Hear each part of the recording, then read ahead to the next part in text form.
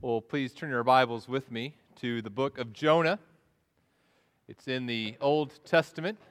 As you turn there in the Old Testament, it's in the Minor Prophets section. There's the book of Hosea, Joel, then Amos, Obadiah, then Jonah. If you get to Micah and beyond, you've gone too far.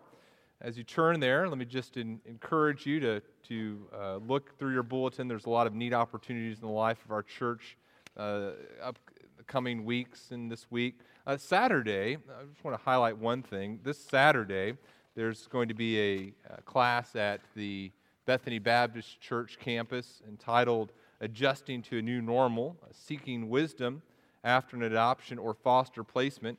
And for those of you who don't know, our church has a ministry focused on the needs of orphans, and many in our church and the churches in our association have adopted or involved in foster care ministry.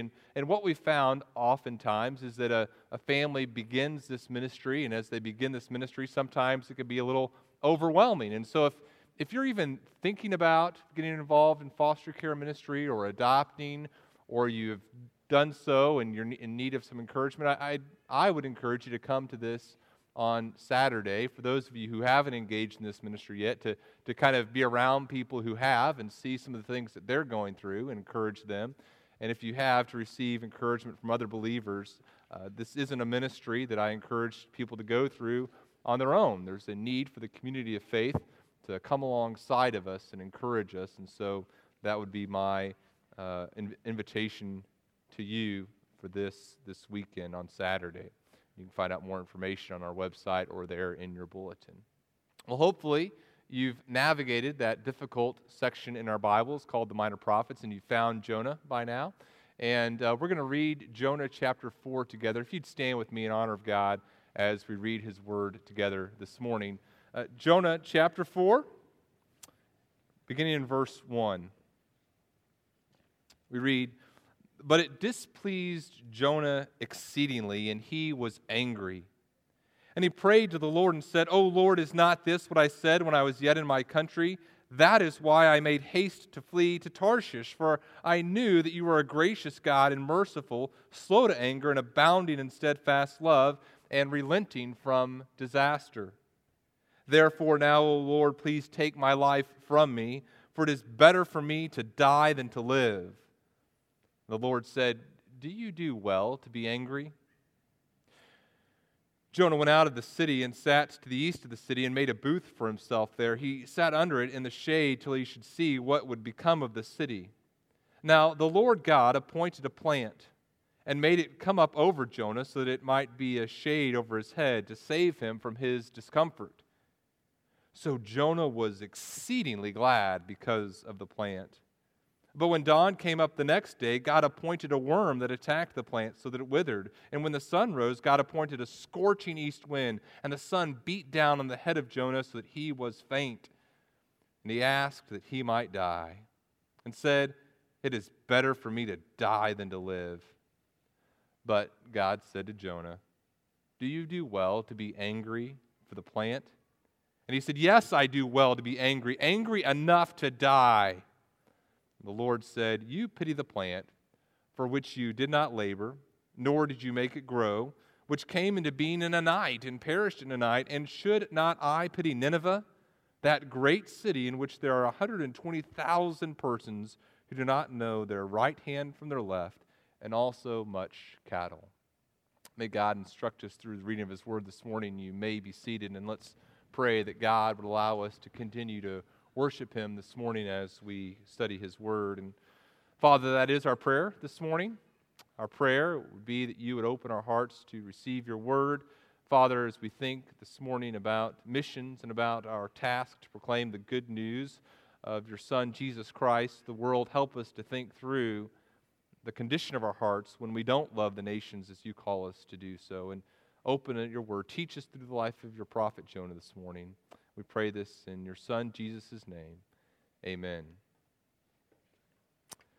Well, Friday morning, I woke up with a sense of discouragement, kind of a general feeling of malaise, and I couldn't quite place my finger on what exactly was bothering me as I woke up. I had the sense that something bad had happened the previous night, but, it's just that moment when you wake up, and I couldn't remember exactly what it was.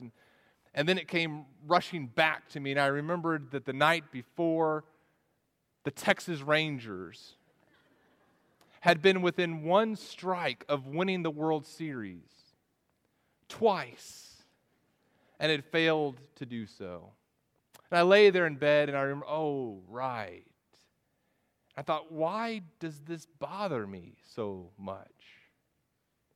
And then this morning, as many of you reminded me about the victory of the Cardinals on Friday, so nicely reminded me, I remember that's why I'm dreading this so deeply. And I'm trying this morning to rejoice with those who rejoice, but I think some of you have failed to learn how to mourn with those who mourn.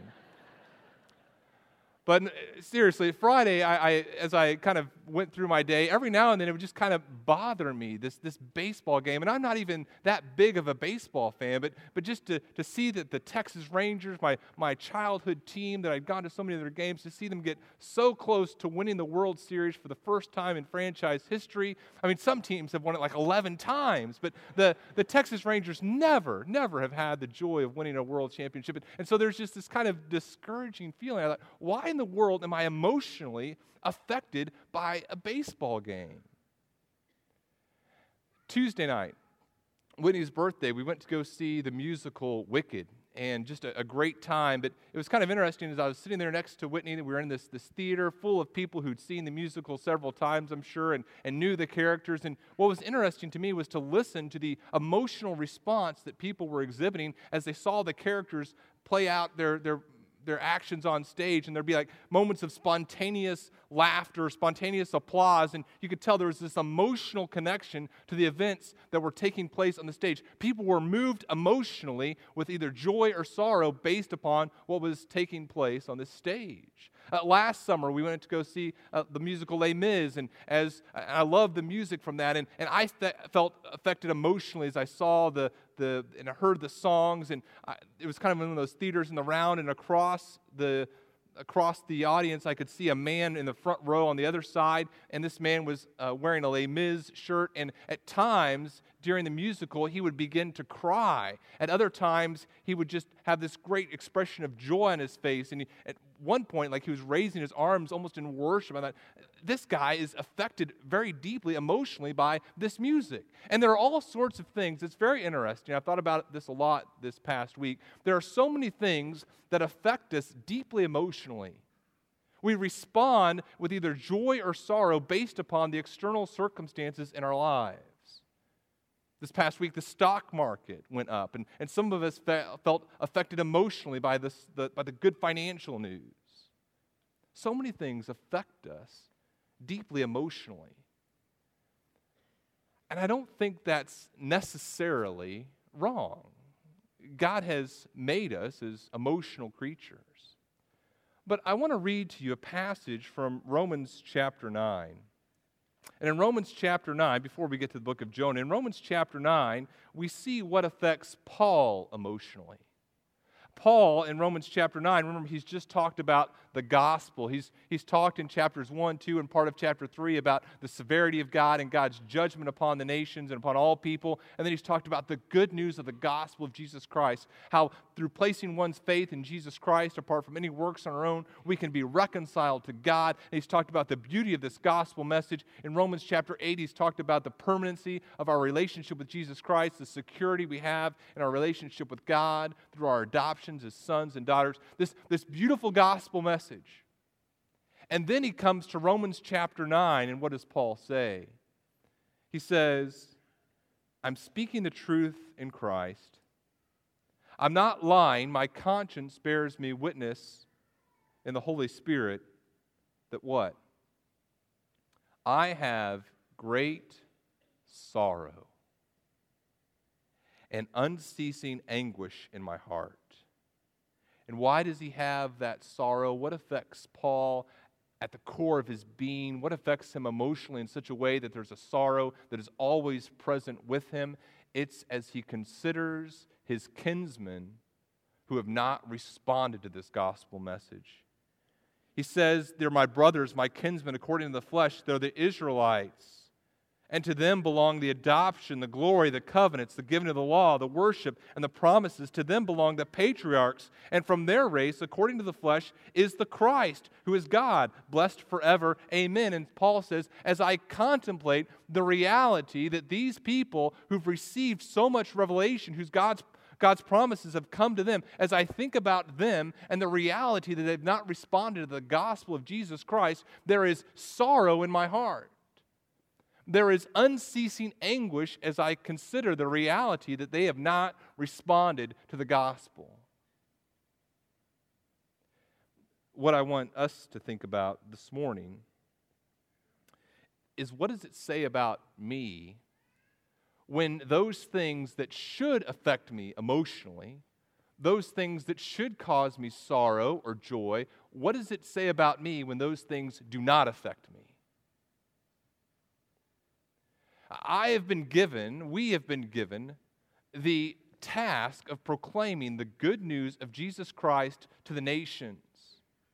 Our task by God is to take the good news that Jesus Christ can reconcile us to God through our faith in Him on the basis of His death on the cross and resurrection. Our task is to take that incredible message and proclaim it to people from all nations so that we can see people from different cultures and different lands and different tongues respond in worship to God. That's the joyous task that we've been given. And as we think about our success or failure in that task, we should respond with joy or sorrow. As we see people from other nations responding to the gospel of Jesus Christ, there should be a sense of joy. As we see them fail to respond, there should be a sense of sorrow. This past week, I got excited about the Rangers winning a baseball game, but did I feel excitement about our missions conference? I feel sorrow as I thought about a Rangers loss. Did I feel sorrow as I contemplated the state of people who do not know Jesus Christ as their Lord and Savior? Here's the question I want you to ask yourself this morning. What does it say about me when I don't love the nations? What about when I don't love the nations? We know, we talk a lot about loving the nations, but what does it reveal about me when I don't love the nations? That's the question I want us to consider together this morning as we go through Jonah chapter 4. But before we go through Jonah chapter 4, I want to walk through the book of Jonah with you. As we go through the book of Jonah, we're going to see that it can be divided into two sections. First of all, we're going to see in chapters 1 and 2, we're going to see God's grace toward Jonah. And then we see in chapters 3 and 4, God's grace toward Nineveh. So chapters 1 and 2 tell us about God's grace toward Jonah. Chapters 3 and 4 tell us about God's grace toward Nineveh. Jonah was a prophet of the Lord who lived sometime between 750 and 800 BC. We first encounter Jonah in the book of 2 Kings chapter 14 during the reign of Jeroboam II. In 2 Kings chapter 14, it says, verse 25, that Jeroboam, the second Jeroboam, restored the border of Israel from Lebo-Hamath as far as the Sea of Arabah, according to the word of the Lord, the God of Israel, which he spoke by his servant Jonah, the son of Amittai, the prophet who was from Gath-Hepher. And so Jonah, during the reign of Jeroboam II, which was a time of prominence for the northern kingdom, the Israel kingdom, the 10 tribes, it was a time of resurgence for that kingdom, that nation. And Jonah prophesies during that time period and talks about the expanding of the borders or the restoration of the borders of Israel. That's Jonah. I believe that the book of Jonah was most likely written by Jonah after he repented and recognized the folly of his ways. Jonah, in the book of Jonah, is not a very pleasant character. In fact, let's look a little bit about Jonah's life from the book of Jonah. As you turn back to Jonah chapter 1, we first see God's grace toward Jonah here in these first two chapters. And verse 1 tells us, "Now the word of the Lord came to Jonah, the son of Amittai, saying, 'Arise, go to Nineveh, that great city, and call out against it, for their evil has come up before me.'" And so we start off in the book of Jonah with a need. There's these people who live in the city of Nineveh, a great city in the Assyrian Empire, and these people in Nineveh have a need for God's grace. They are a people who do not worship Yahweh God. The involvement that they have in worshiping their many gods is an offense to God. They are a brutal people. You do not want, if you're going to get into war with someone, you certainly don't want to get into a war with Assyria. As one person put it, they don't fight gentlemen's wars. They are brutal in their defeat of their enemies. They are a people who are in need of God's grace. They need to understand about the nature of their wickedness and repent of it and receive God's grace. In that sense, they're very much like many people in our world today. There are many people in our world today, many nations, who are in need of God's grace. There are people in Muslim countries who hate us.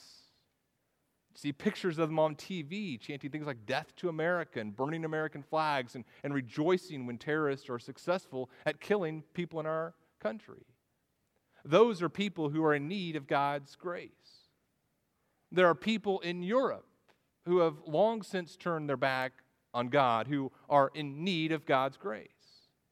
Our country, as it is immersed in wickedness and materialism and immorality, we are a people in need of God's grace.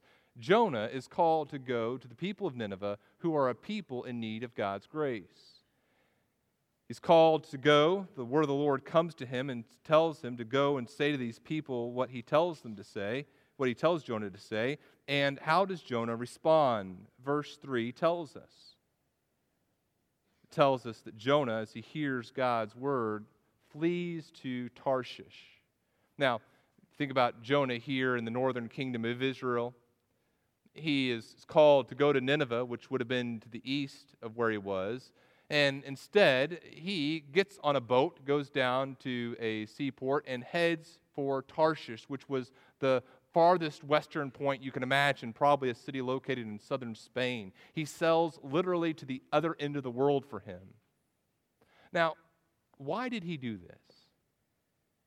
Why did Jonah not obey the word of the Lord?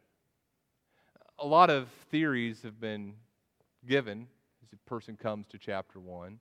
Some people say, well, he's afraid of being killed by the Ninevites, or he hated the Ninevites so much. But the text doesn't tell us yet, does it? Although it does add a very interesting detail. Look again at chapter 1 and look at verse 3.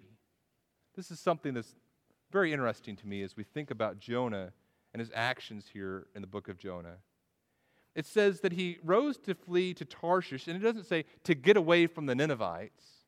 It doesn't say because he hated Nineveh so much. It says he got on a boat to go to Tarshish. Why?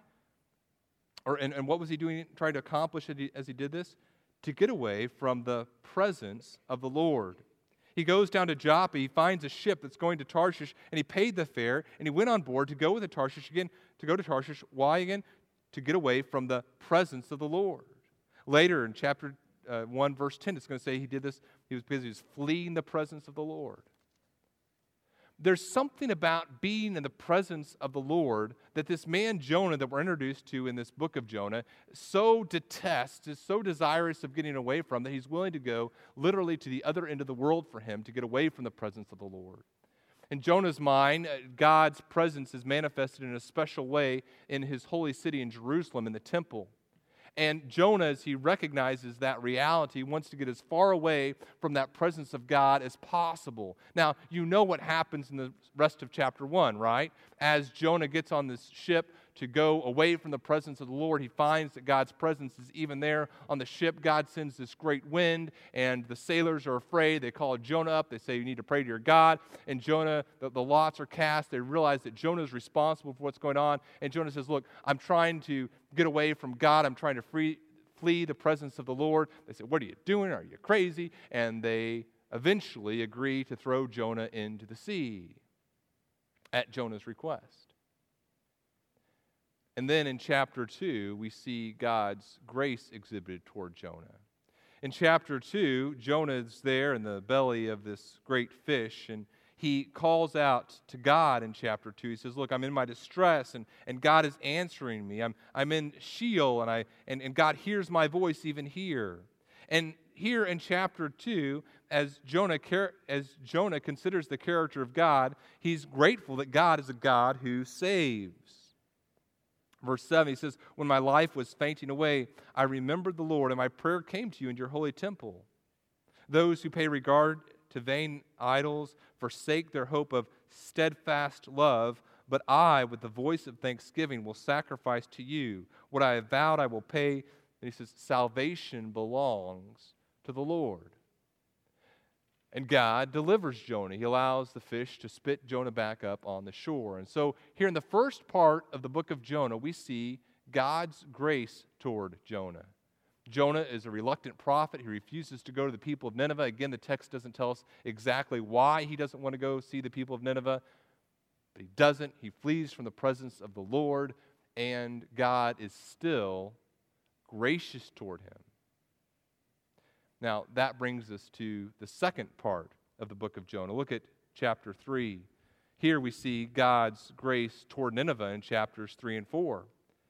Chapter 3 begins the same way chapter 1 began. It says, then the word of the Lord came to Jonah the second time, saying, arise, go to Nineveh, that great city, and call out against it the message that I tell you. And so Jonah, at this time, he's just been spit out by a fish. Not a lot of options here. He says, okay, clearly not going isn't going to work. And so Jonah goes to Nineveh, this city that's great in God's eyes. And he goes to the city of Nineveh. And hopefully most of you know this story as well. It's this great city. It's a city that, according to the text, it would take about 3 days to go through and proclaim this message. And Jonah goes around, and he'll go into an area, and he begins to proclaim that in 40 days, God's judgment is coming. He talks to them about their wickedness and says, look, because of your great wickedness, God's judgment is coming upon this city. And not just God in an abstract sense, Yahweh God's judgment is coming upon you, the God of Israel. And the people of Nineveh, as they gather into these groups and hear Jonah proclaim this message of God's coming judgment and God's coming destruction, the people of Nineveh don't respond with hostility. As they hear the words come from the mouth of this prophet, it says in verse 5, it didn't say they believed Jonah, it says they believed God.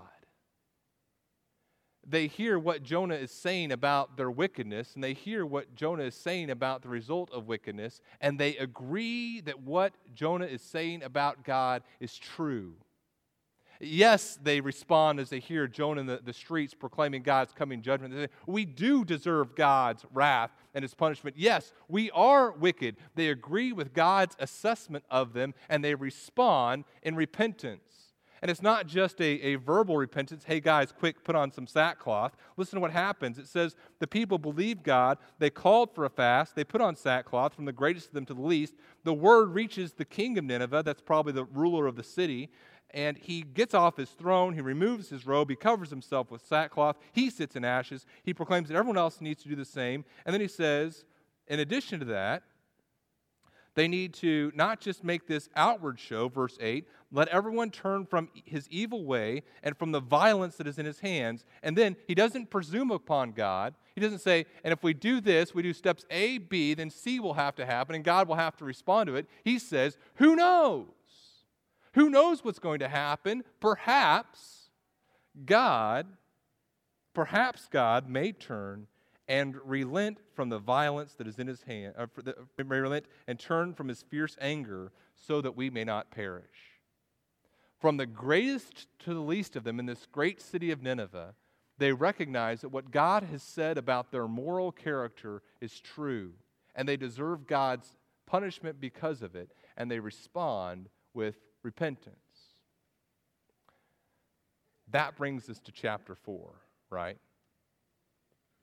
And before we get into chapter 4, I want to highlight some parallels between Jonah's life and our own lives. You see, like Jonah, you and I live in a world that needs God's grace. We live in a world full of people who are in need of God's grace. And unlike Jonah, we have a clear understanding of the nature in which God's grace is manifested to us. We've received the good news of Jesus Christ. We know not only that salvation comes from God, but we know the means through which He brings salvation to people. We've seen God's compassion displayed on a far larger scale, in a far more incredible way than what Jonah was even aware of. You and I are aware that we live in a world that needs God's grace. We know how God's grace is delivered to people, and like Jonah, we have been appointed, given the task to proclaim that good news of Jesus Christ to the nations. And like Jonah, you and I have failed in our task to proclaim the good news of God, the good news of Jesus Christ, to the nations. I asked you at the beginning of our time this morning to consider the question, what about when I don't love the nations? What does it mean about me when I don't love the nations, when I don't respond with joy or sorrow as I think about the nations and their response to a holy God? What does that reveal about me? That's the question I've asked you to think about. Here's the answer, I believe, and I'm going to try to show you this as we look at chapter 4 in depth. When I don't love the nations, I'm going to suggest this morning from Jonah chapter 4, when I don't love the nations, it reveals that I don't love God. When I don't love the nations, it reveals that I don't love God. Now let me show you how this is true as we look at Jonah chapter 4 and we see the signs that exist in the heart of a person who doesn't love the nations and how it reveals that in reality they don't love God. The first sign that we see that shows me that I don't love the nations is here at the beginning of chapter 4. The first sign is that I refuse to imitate God's extraordinary kindness. Look what happens in chapter 4. Remember what's happened? Jonah has just proclaimed this coming judgment of God. And as he's proclaimed the coming of judgment of God, he looks around, he'll come to an area, he'll begin to proclaim the coming judgment of God, and he sees the faces of the people that he's talking to soften. And he sees, as he's going through the city more and more, he sees people walking around in sackcloth and ashes. Now, remember, I said in chapter 1, we don't know in chapter 1 why he doesn't want to go to Nineveh. And some have suggested, well, maybe he didn't want to go to Nineveh because he was afraid of getting killed, or he's afraid of what they would do or how they would respond. That's not the case, because what happens? As he sees the people respond in repentance, as he sees 100,000 people respond to his message proclaiming God's coming judgment and respond to his message in repentance, he gets really torqued off. Oh, for crying out loud. Every time he sees a person walking around in sackcloth, he's like, you got to be kidding me. And in verse 2, we see why he didn't want to go to Nineveh in the first place. And I believe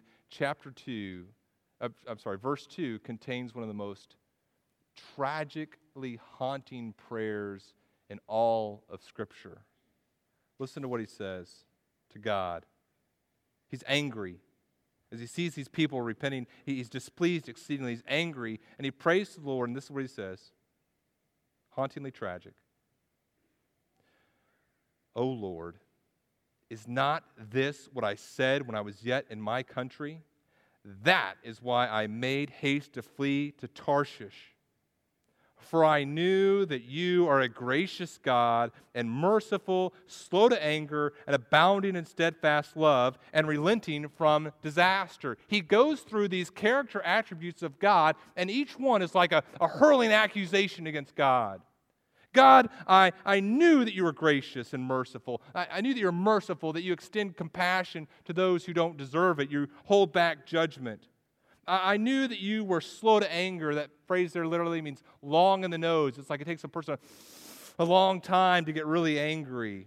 I knew that you were, and this is very interesting too, abounding in steadfast love. You know where that word steadfast love, what Hebrew word it's from? It's from that same word that we saw in the book of Ruth that we translated extraordinary kindness. That word hesed, it refers to God's faithful, covenantal love, this long-standing love that he doesn't withdraw from. I knew that was your character. And I knew that you would relent from disaster. You're a God who is relenting from disaster. And over again, he says these phrases that should cause him to worship God, but instead of causing him to worship God, he's hurling them as accusations at God. But elsewhere in Scripture, people, as they say these words about God, extol God. For example, Exodus 34:6, it says, the Lord passed before Moses and proclaimed, the Lord, a God merciful and gracious, slow to anger, and abounding in steadfast love and faithfulness. Numbers 14:18 says, the Lord is slow to anger and abounding in steadfast love, forgiving iniquity and transgression, but he will by no means clear the guilty. Psalm 86:15 says, but you, O Lord, are a God merciful and gracious, slow to anger, and abounding in steadfast love and faithfulness. Psalm 103, verse 8, the Lord is merciful and gracious. The Lord is merciful and gracious, slow to anger, and abounding in steadfast love. Psalm 145, 8 and 9, the Lord is gracious and merciful, slow to anger, abounding in steadfast love, good to all, and his mercy is over all that he has made. Again and again throughout Scripture, we see these attributes of God that Jonah is saying to God, used in worship and not in accusation. But Jonah, as he considers the character of God, here in Jonah chapter 4, it makes him angry. And you see, Jonah doesn't love Nineveh because he doesn't love God. Jonah doesn't want to go to Nineveh, not just because he hates Nineveh, but he hates Nineveh because he doesn't love God. You see the difference? Jonah, as he's fleeing, isn't fleeing the Ninevites. That's why in chapter 1, I believe it says that he's fleeing the presence of the Lord. There's something obnoxious to him about the character of God, and he wants to get as far away from it as he can.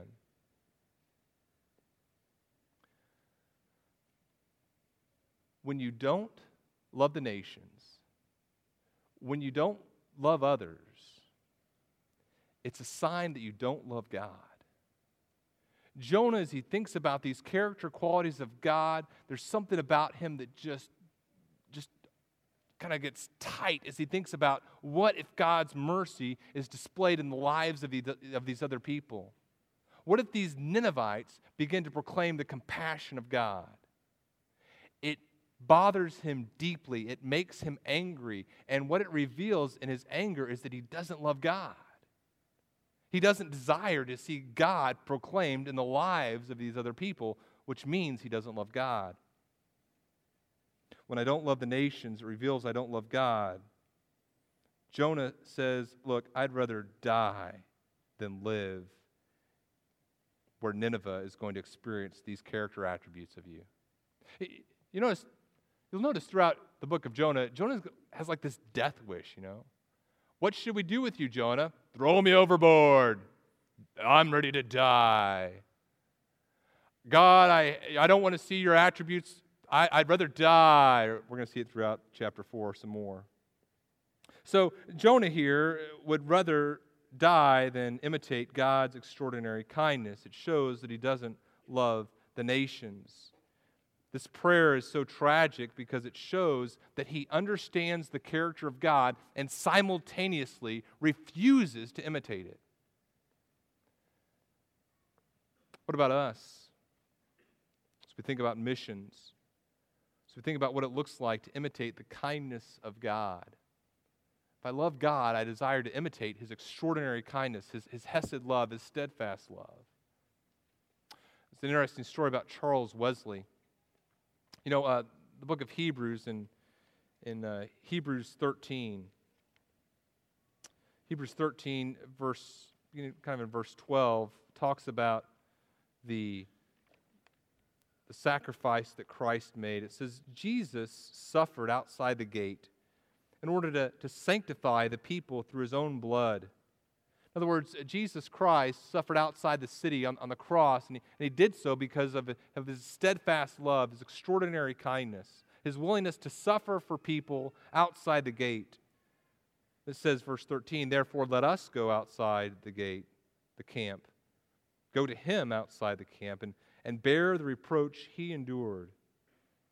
For here we have no lasting city, but we seek the city that is to come. What does that look like? To practice the same extraordinary kindness that God has shown toward us, that God showed toward Jonah. Charles Wesley, in July 1738, as 2 months after he became a Christian, went to a prison with one of his friends, and he spoke with a slave who was a black slave who was on death row. And he asked that he and his friend be locked into prison with this person who was to die the next day. He was going to be hung. He and the other prisoners were going to be placed on a cart. The cart would be walked off, and the men would be left to die, hanged. And this is what Charles Wesley, as he writes in his journal after this night with the men on death row, as he went outside the camp to suffer with them, so to speak. He wrote, this is in his journal, he says, they were all cheerful, all the men that they had spent the night with. They were all full of comfort and peace and triumph, assuredly persuaded that Christ had died for them and waited to receive them into paradise. The slave saluted me with his looks. As often as his eyes met mine, he smiled with the most composed, delightful countenance I ever saw. We saw them go to meet their Lord, ready for the bridegroom. The cart drew off, but no one struggled for life, but meekly gave up their spirits. I spoke a few suitable words to the crowd and returned full of peace, confident in our friend's happiness. And then he would write this years after this experience. Listen to what he says. He says, that hour under the gallows was the most blessed hour of my life. If I refuse to imitate God's extraordinary kindness toward me, I'm self-centered. I'm not willing to do the difficult things necessary to see other people respond in repentance to the good news of Jesus Christ. You and I have so much more revelation than Jonah has. Jonah understood God's compassion and grace, but you and I understand that God's compassion and grace is manifest in the person Jesus Christ. We have the ability to be like Christ and proclaim Him to the nations. And when I refuse to imitate God's extraordinary kindness to me, it reveals that I don't love the nations and that I don't love God. I don't have a burning passion to see His character displayed in the lives of other people. Second sign that I don't love the nations that I think we see here in Jonah's life. The second sign is that I find joy in comfort and sorrow in discomfort. The basis of my joy is my comfort. The basis of my sorrow is my discomfort. Verse 4, the Lord very kindly says to Jonah, look, are you doing well to be angry? Jonah, think about what you're doing here. Jonah has just seen the people of Nineveh respond in repentance, and he gets angry at God that they're responding that way. He says, God, I knew this would happen, and I despise these attributes of your character, and I know how this is going to end. This is why I didn't want to be here in the first place. And God says, look, Jonah, consider your ways here, buddy. Are you doing well here to be angry? And Jonah doubles down. He goes out of the city. He leaves the city of Nineveh. He goes to the east of Nineveh, and he creates this little booth for him to sit in, and he just kind of sits there and he waits. Starts this stopwatch. 40 days. This isn't looking good, but I'm not going to give up yet. And the Lord does something interesting here for Jonah. He says in verse 6, the Lord God appointed, and notice over and over again, God is sovereign throughout this entire story. The Lord appoints winds. He appoints plants here. It says He appointed a plant, and He made it to come up over Jonah. And Jonah's sitting here. He's in his little booth in the hot sun, watching the city, waiting for God's destruction. And God appoints this plant, and this plant grows up overnight, and it shields Jonah from the sun. In other words, and the language that He uses here is interesting too. He says it's to save him, to deliver him, to rescue him from his discomfort. It's salvific words here. And Jonah's a pathetic character here. Jonah, who's just been really angry with God because of God's mercy, Jonah is exceedingly glad, deliriously happy, joyful about this plant. I've got a plant. I've got a plant. It shields him from the sun. And Jonah becomes super glad. Verse 7 tells us, though, God appoints something else to take place. He appoints a worm, and the worm attacks the plant. Then the plant dies, and then God appoints this scorching wind to come. This scorching wind heats up this little booth that Jonah's in. It's like this little oven, and Jonah becomes like heat stroke or something. He just gets really delirious from this heat, and he's faint. And verse 8 tells us, death wish Jonah here says, God, let me die. It's better for me to die than live. I've lost my plant. I want us to think here about what our joy and sorrow is found in. A person whose joy and sorrow is found in the plants in life is a person who doesn't love the nation. I think even here God appoints this plant situation in Jonah's life to show him the basis of his joy. It's based on these physical things. You and I live in a culture, a North American culture, that loves pleasure and loves comfort. And many of the decisions we make are based on whether or not they'll bring us more comfort or less comfort. I was reading in the New York Times an interesting article about the nature of the amount of material possessions we spend on comfort. We spend about $2,000 a year just having access to like the internet and cable television, and plus all the amount of money we spend on devices to use that access. It's amazing how much of our finances are directed toward entertainment, toward comfort, toward pleasure. We live in a culture where even the poor among us have access to great amounts of comfort.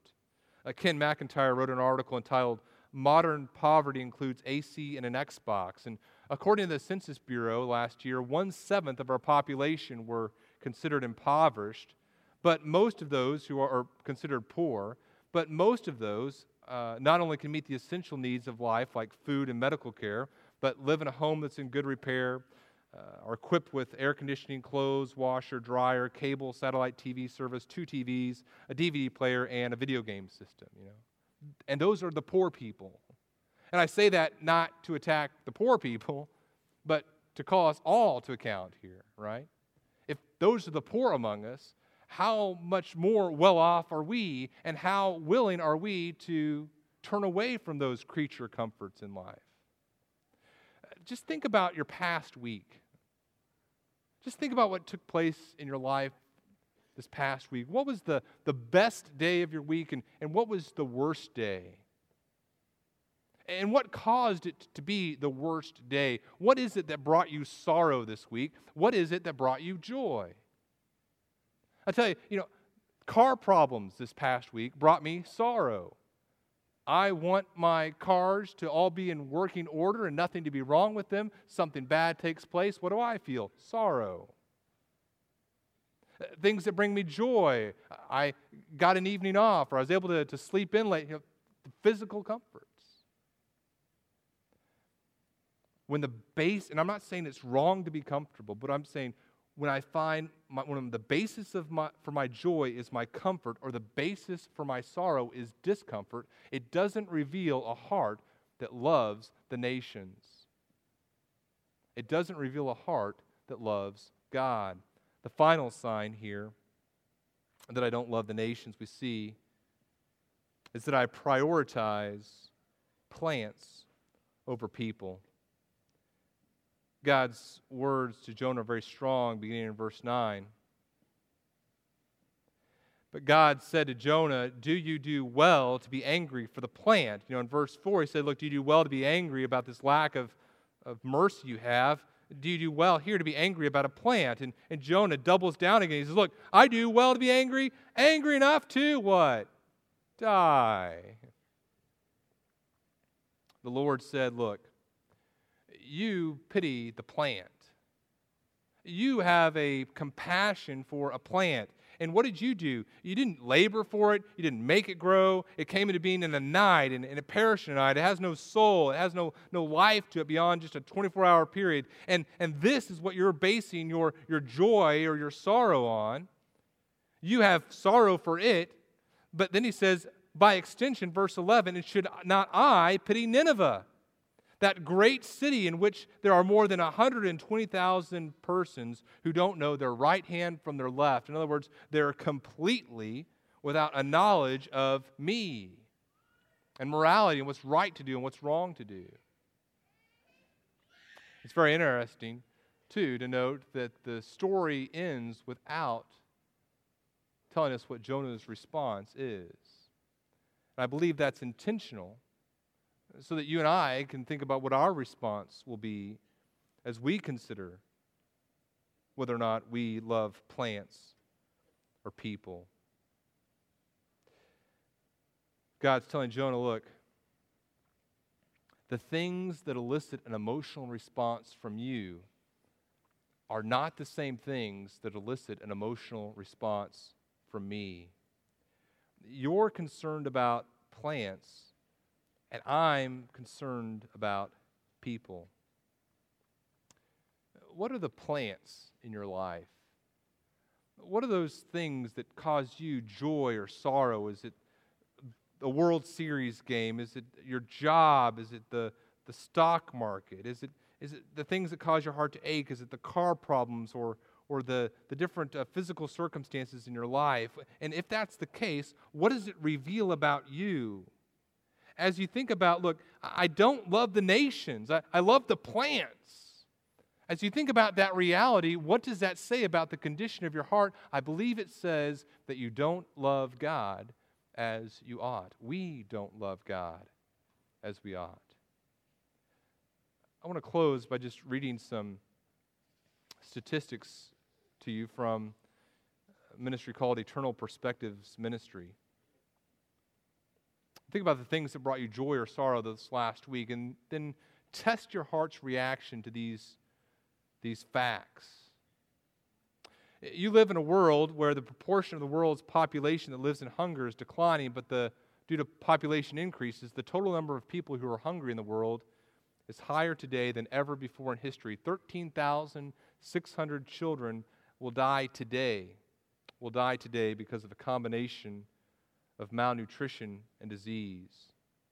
1/3 of the children in developing countries are going to be permanently either mentally or physically handicapped because of their lack of access to adequate health care.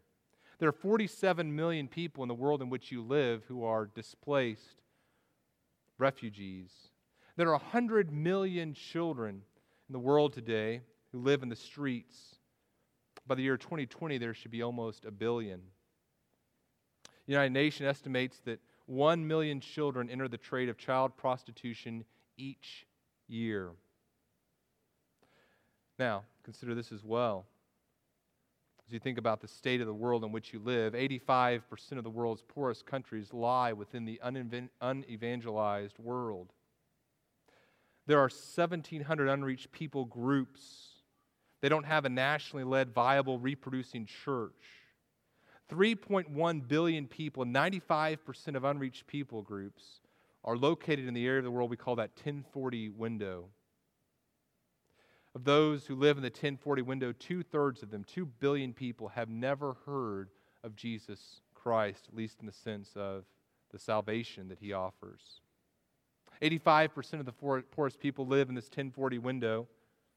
95%, though, listen to this, 95% of missions, money, and resources in the Western world go to areas of the world where there is already an established or emerging church. And 5% goes to areas where there is no established churches.